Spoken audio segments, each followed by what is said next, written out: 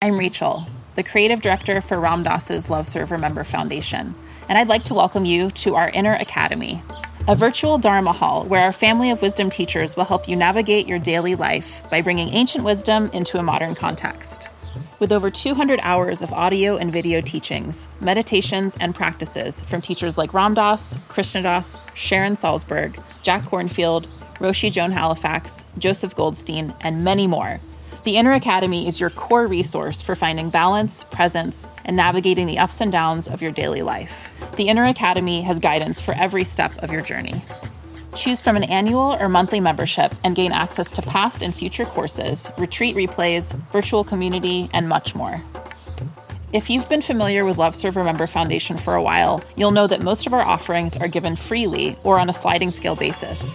So when you subscribe to the Inner Academy, you're paying it forward and bolstering our ability to continue creating accessible offerings for all in the future, as Ram Dass wished for us to do.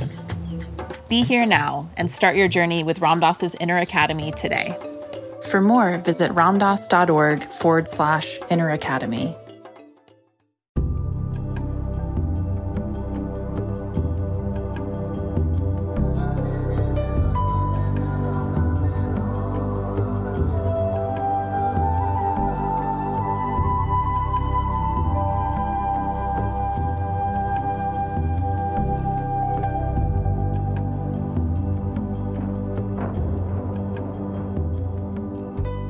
Welcome to Lama Surya Das's Awakening Now podcast. This podcast is an expression of our shared connection. We depend on you, our community of listeners, for support. Please go to mindpodnetwork.com/suryadas, and you can either click on the donate button or bookmark the Amazon link. We get a small percentage of all of your purchases. Or you can go and sign up for a free trial with audible.com. Your support will allow Lama Surya Das to continue to illuminate the timeless Tibetan wisdom.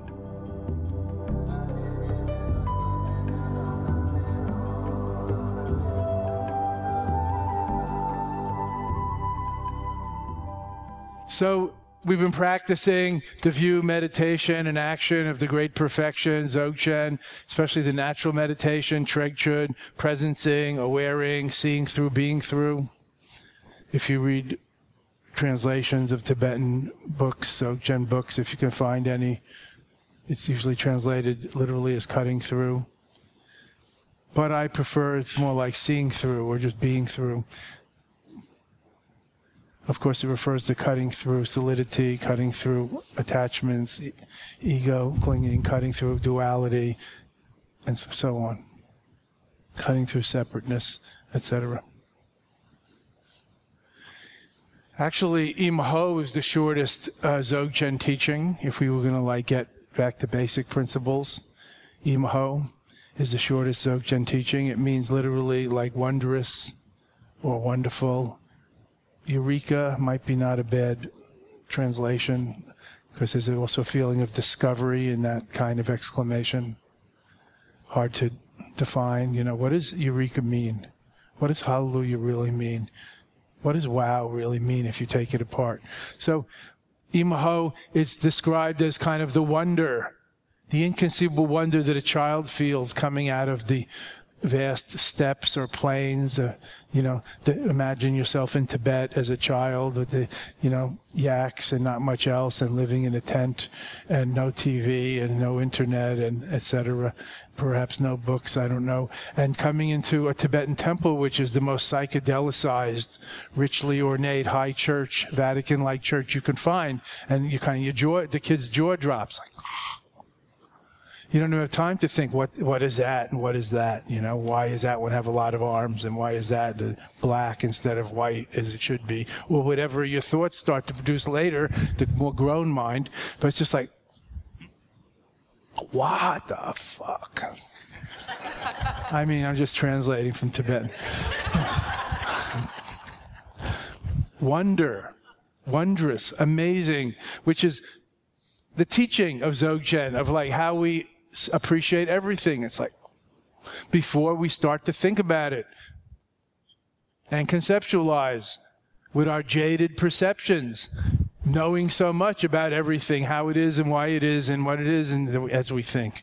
Our entire karmic perception that defines our reality. Are you with me? I'm speaking precisely.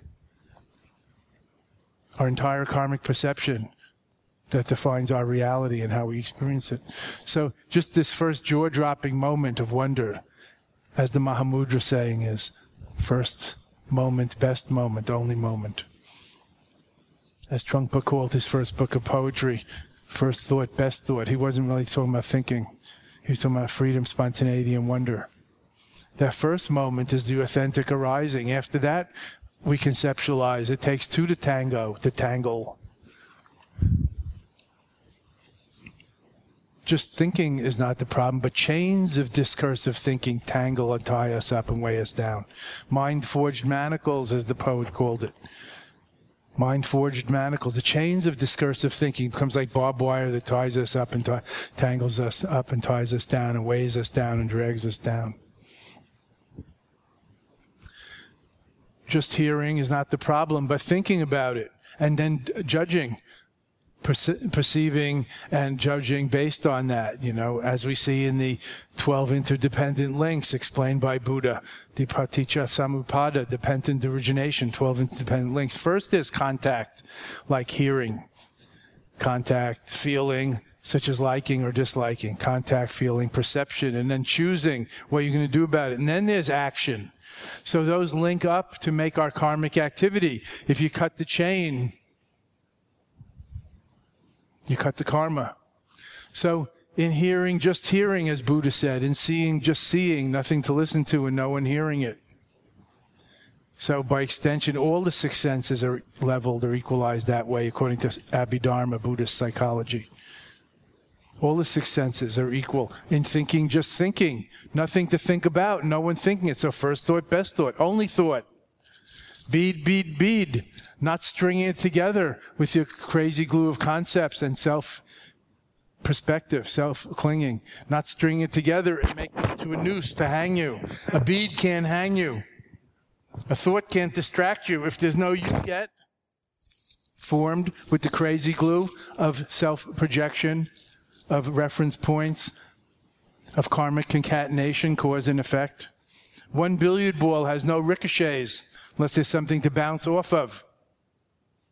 So, thus the notion of non-duality or oneness, so highly touted but hard to understand with our dualistic mind, because that's how concepts are, relational, good and bad. It's very hard to define hot without cold and vice versa.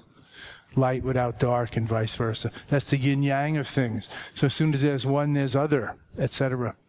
So this is very interesting when we start to apply it in life and start to see how everything is so relative, interconnected, interdependent, subjective, all these different ways of explaining or thinking about it.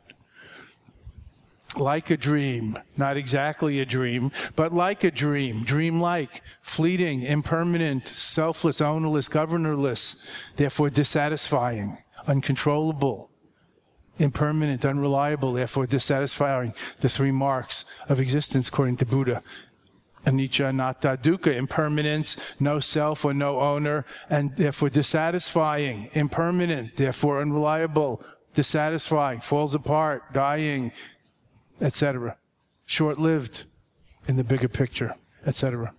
But we need to observe this for ourselves.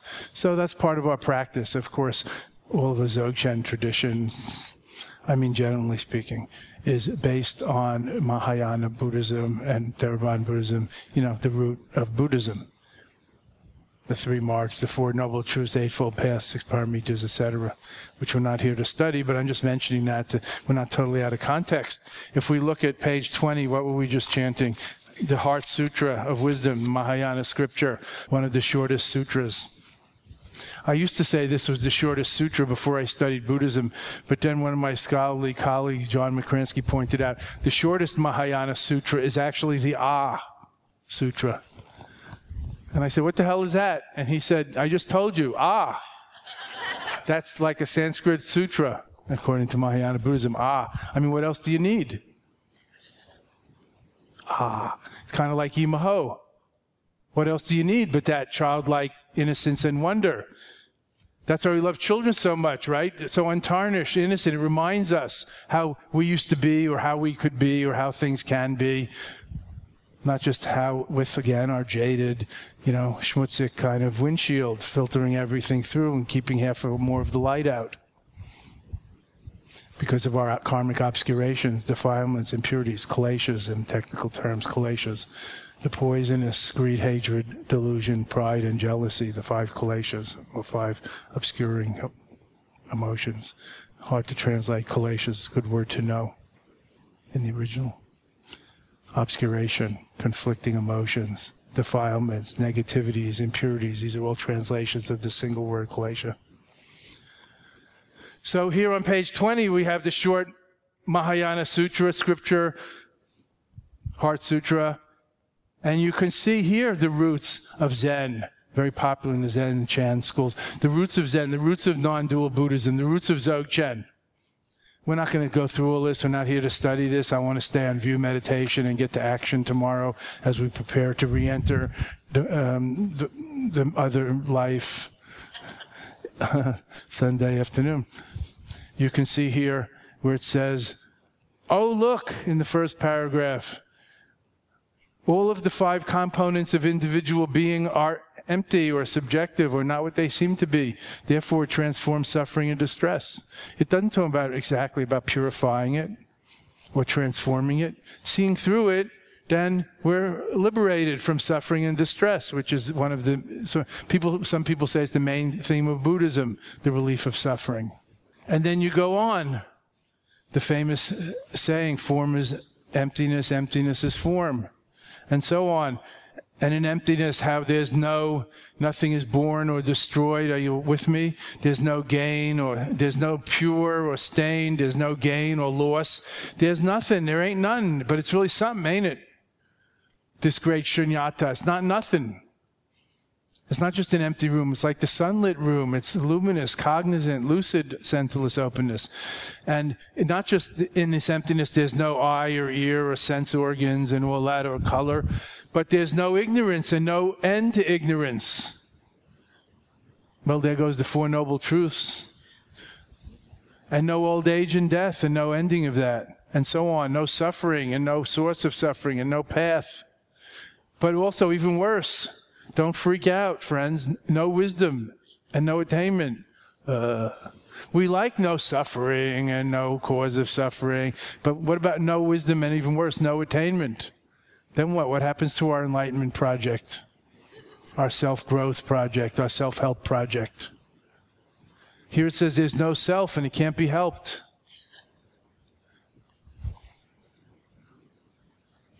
Having nothing to attain, spiritual awakeners or warriors, bodhisattvas live prajna paramita, transcendent wisdom, with no hindrance. Where? In the mind. It doesn't say with nobody bugging them or nobody getting in their way or no diseases. It says no hindrance in the mind. In other words, hindrances are in the mind mainly. And without any hindrance, it says no fear. And far beyond deluded conceptual thinking, attaining complete nirvana. So here we have the roots of this leaving it as it is, non-dual, naked awareness, Dzogchen and Mahamudra type practice in the Mahayana Sutras. Furthermore, it even says, if you read the little print at the bottom, this is truth, not deception. Therefore, just proclaim the mantra. And then what does the mantra say? And then you start proclaiming beyond, beyond, beyond, and beyond all this stuff. Beyond the entire catalog of all one's worries and concerns and all the 84,000 dharmas and all the 84,000 kaleshas and so forth. Beyond, beyond. And yet, bodhi, awakefulness, swaha, wondrous, hallelujah, eureka. What a discovery. Amazing. Eureka, we've struck it rich here, friends.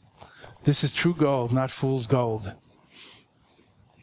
This prajna, this transformative, imminent gnosis, so-called transcendental wisdom, transcendent yet imminent gnosis. So this is the basis of our practice of non-doing, of not purifying. You know, in each stage of the yanas or the different approaches, or if you look at it historically, the development of Buddhism, there's the gradual, and then there's the sudden, and there's the tantric energy approach and integrative and so on. And even today, some commentators, not that I entirely agree with them, are talking about evolutionary Buddhism, how it keeps evolving. Evolutionary enlightenment. You can read about it in Andrew Cohen's What is Enlightenment magazine? Probably not printing anymore. But very interesting. Not that I entirely subscribe to this, because in the timeless realm, enlightenment, you know, first it isn't a thing and it doesn't evolve. You know, things evolve, species evolve, perhaps universes and spiral nebulae and galaxies evolve. I don't know if, you know, God or Dharmakaya or the true nature evolves, but everybody has their, you know, sort of skillful, their teaching, let's say, their way of trying to help leaven the loaf with a little yeasty seeds of wisdom.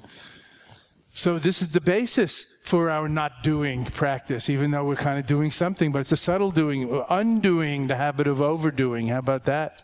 Not just doing and being a human doing instead of a human being, as they say. But this practice is more like undoing the habit of overdoing.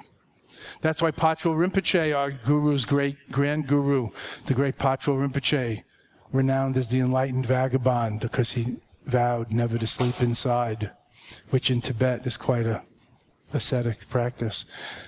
And he never accumulated stuff. He said, beyond action and inaction, the sublime Dharma is accomplished. So that's a subtle point, which kind of stops your mind. Then what? So maybe you just have to surrender or let go or give up or give in or allow. And so this is like the basic teaching of Imaho, of Wondrous, of like, before you start getting all complicated and memorizing all the lists of Buddhism or all the world religions and oceans and country capitals, before you start evolving your whole mental structure, you know, which is fine in terms of being a socialized human being and intellectual. But we're talking about something else here, the spiritual realm, not whether you're literate or illiterate. I'm sure there have been plenty of fully enlightened, illiterate people in the world. So thus we have, you know, for example, we talked about the marvelous pithy instructions of the Chok Shakshi, the four great leaving it as it is the supreme restings, the four great droppings, the four flops, view or outlook or perspective. How about that? Like the sky, just open, aware, luminous, with room for everything, excluding nothing. Leave it as it is. The bigger framework, not trying to fit everything into one's narrow path or one's narrow view or one's narrow church building or something. The view like the sky or the great perspective. Outlook. Worldview, kind of Weltanschauung, where you're coming from, not just your optic situation.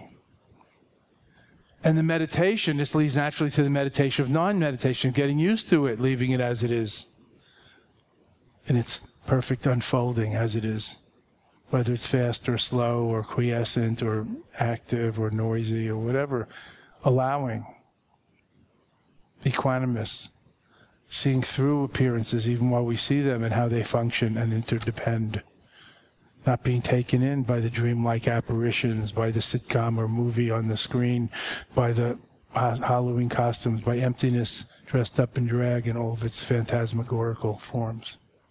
The meditation of non-meditation, not having to close our eyes or be in a quiet place even, just sort of one with everything, beyond oneness, just the bigger framework has room for everything. And second, the meditation. And third, leading to spontaneous, proactive Buddha activity, not reactive karmic activity. Reactive selfish or self-oriented, self-centered karmic activity. Proactive Buddha activity in accord with circumstances and needs of beings. Just like the ocean only waves if there's winds and reasons to wave. The ocean doesn't wave because it feels like waving. Waves are made. That's karma, interdependence, causation. Waves are not particularly made by the ocean. Right? Thank you. So similarly, that's why they say in Rigpa there's no arising, in the Buddha mind nothing ever happens, and yet here we are. It doesn't mean not thinking or not feeling or, even no suffering is an exaggeration. I'm sure you all know from reading the Buddha's life, it's very easy to read. Buddha had a headache one day. Poor guy. I mean, after he had become fully, enlightened. So he had a body. I guess he had a head. So he had and he had a following. So he had a big headache.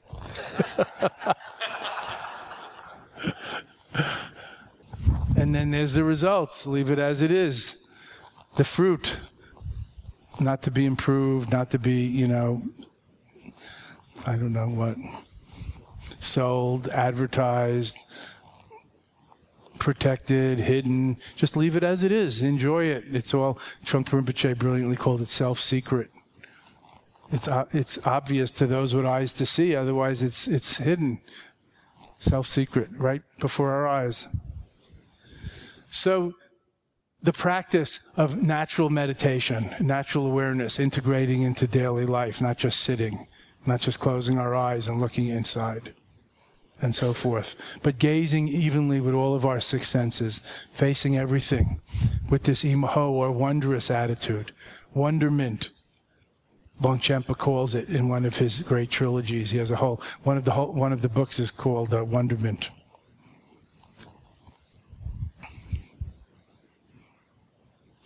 One's called The Inherent Freedom of Mind, one's called Meditation and Focus, and one's called Wonderment, the third one. Isn't that marvelous?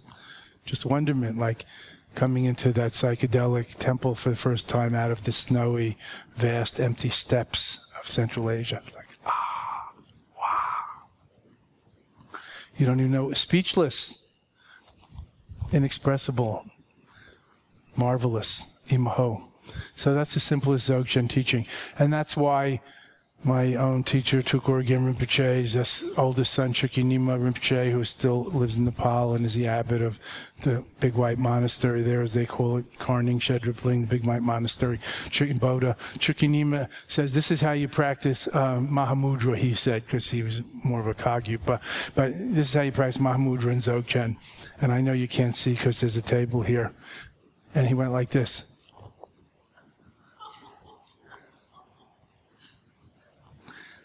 My translation is like a bird electrified on a high wire. It's a short but very intense practice, moment, time. This moment, the only moment. It's kind of like Aflac, but more one syllable.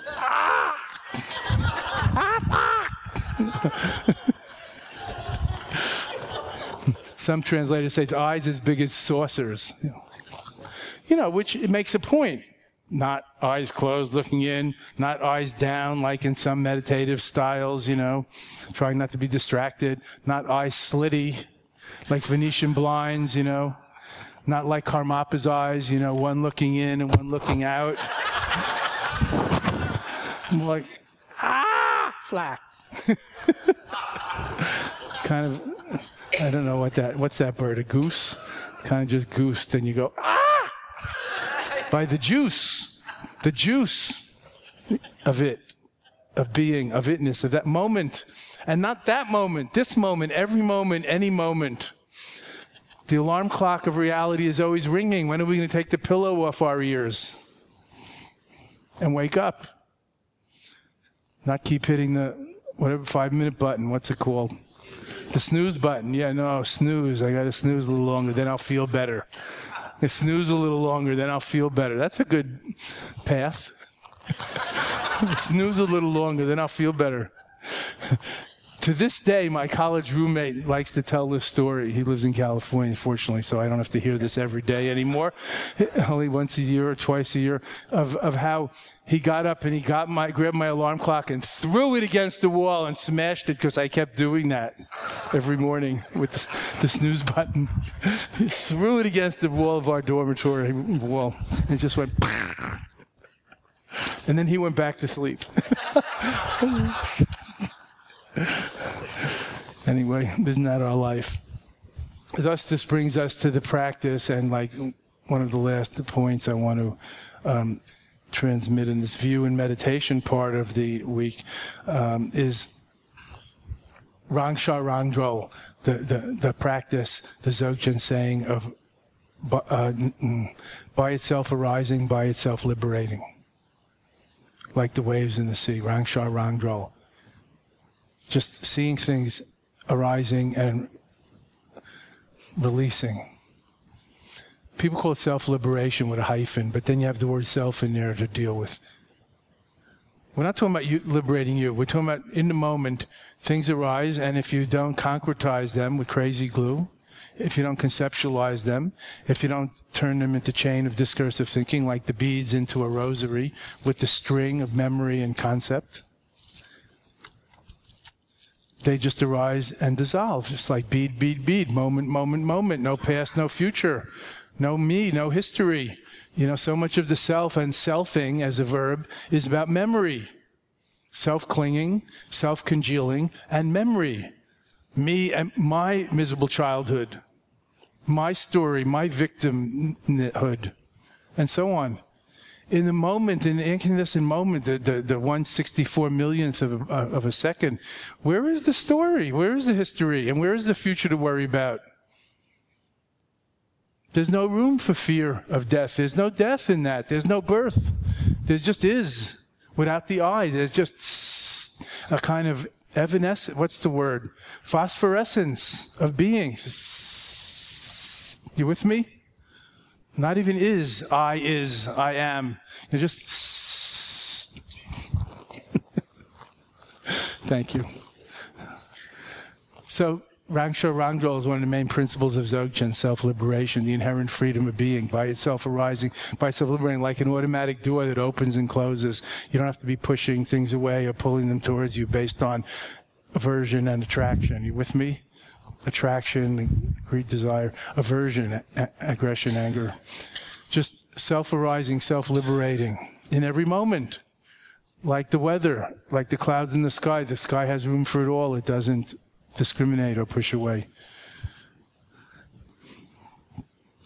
Perhaps in the general spiritual world, we would understand this from the Taoist term Wu Wei that you find in the I Ching, the Tao Te Ching, Chuang Tzu's writings, Wu Wei.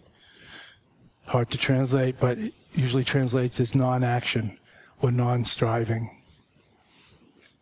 It doesn't mean not do anything. Remember, in action and in inaction, the sublime, what's the saying? Beyond action and beyond inaction, the sublime Dharma is accomplished. So Wu Wei, not striving, not pushing the river is one of the sayings. Not doing, but being. Of course, you can do whatever needs to be done, but you're not compulsively doing it and reproducing it all the time. Because compulsive. I have to do that. Habit. More free. If there's wind, there's waves. No wind, no waves. The ocean doesn't get bored if there's no wind for a few days. There's no waves. It's just happy to just, never leave the bed. And it's not static. It's not frozen. It's happy. Thus, the natural state is considered delightful, blissful, and so on. So this is a principle of Dzogchen practice. Of course, if we went into the English language of it, we already have many words that we used, which are, hard to define. But as a cluster, you can understand like spontaneous, flow, natural, authentic, organic, right? As opposed to compulsive, habitual, addictive, repetitive, and so on.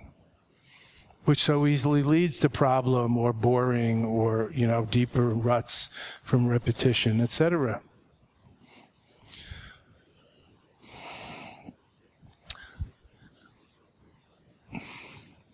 Kala Rinpoche's way of explaining this in Mahamudra was called Rangbab Sum. My late root guru Kala Rinpoche, who just got married in Nepal, actually, to Choling Rinpoche's daughter. Kala Rinpoche's Tulku is in Nepal, married to Choling Rinpoche's daughter in Bhutan now, I think. And he's about 2 or 5. The great Kala Rinpoche used to explain the Rangbab Sum, the 3 self-settlings, Rangbab. Like let the body settle, like snow falling into a lake, and the mind settle, and the breath and energy settle.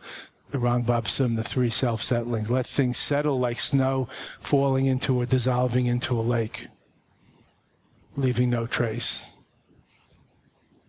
It's a beautiful image of just relaxation or at ease. That pretty much sums it up. And here we have the great 9 non-actions. I guess we have to talk about that too. Not really, because it just means of body, of speech, or breath and energy, and 3rd of heart, mind, just not doing positive. Remember, in Dzogchen meditation, we're talking about, not in life, in action. In the view in meditation of Dzogchen, not praying for peace or giving charity, not positive and not negative and not neutral, like just doodling or, just wasting time, just daydreaming. So if you multiply 3 body, speech, and mind by 3 positive, negative, and neutral, you get the great 9 non-actions that Kala Rinpoche used to explain to tease out this Rangbab Sum, this, what I call natural body, just natural body, like self-settling. Let it settle and relax by itself. And natural breath and energy, not breath pumping, not breath holding, and energy flowing, just flow. And then the mind, natural, not trying to even still it. So if you wonder why there are all these lists, put yourself in our place. In ancient times in the old world, without computers, without advanced learning tools like light boards, without printing presses, long before Gutenberg, without tape recorders, without notebooks, without photocopy machines, then people passed on knowledge by rhyme and by memorization, by mnemonic devices, good for memorizing, so they could remember.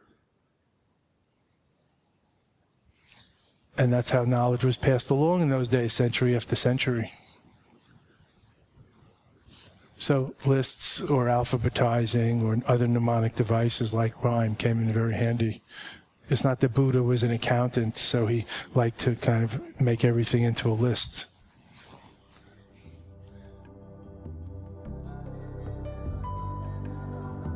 Thank you for listening to Lama Surya Das's Awakening Now Hour.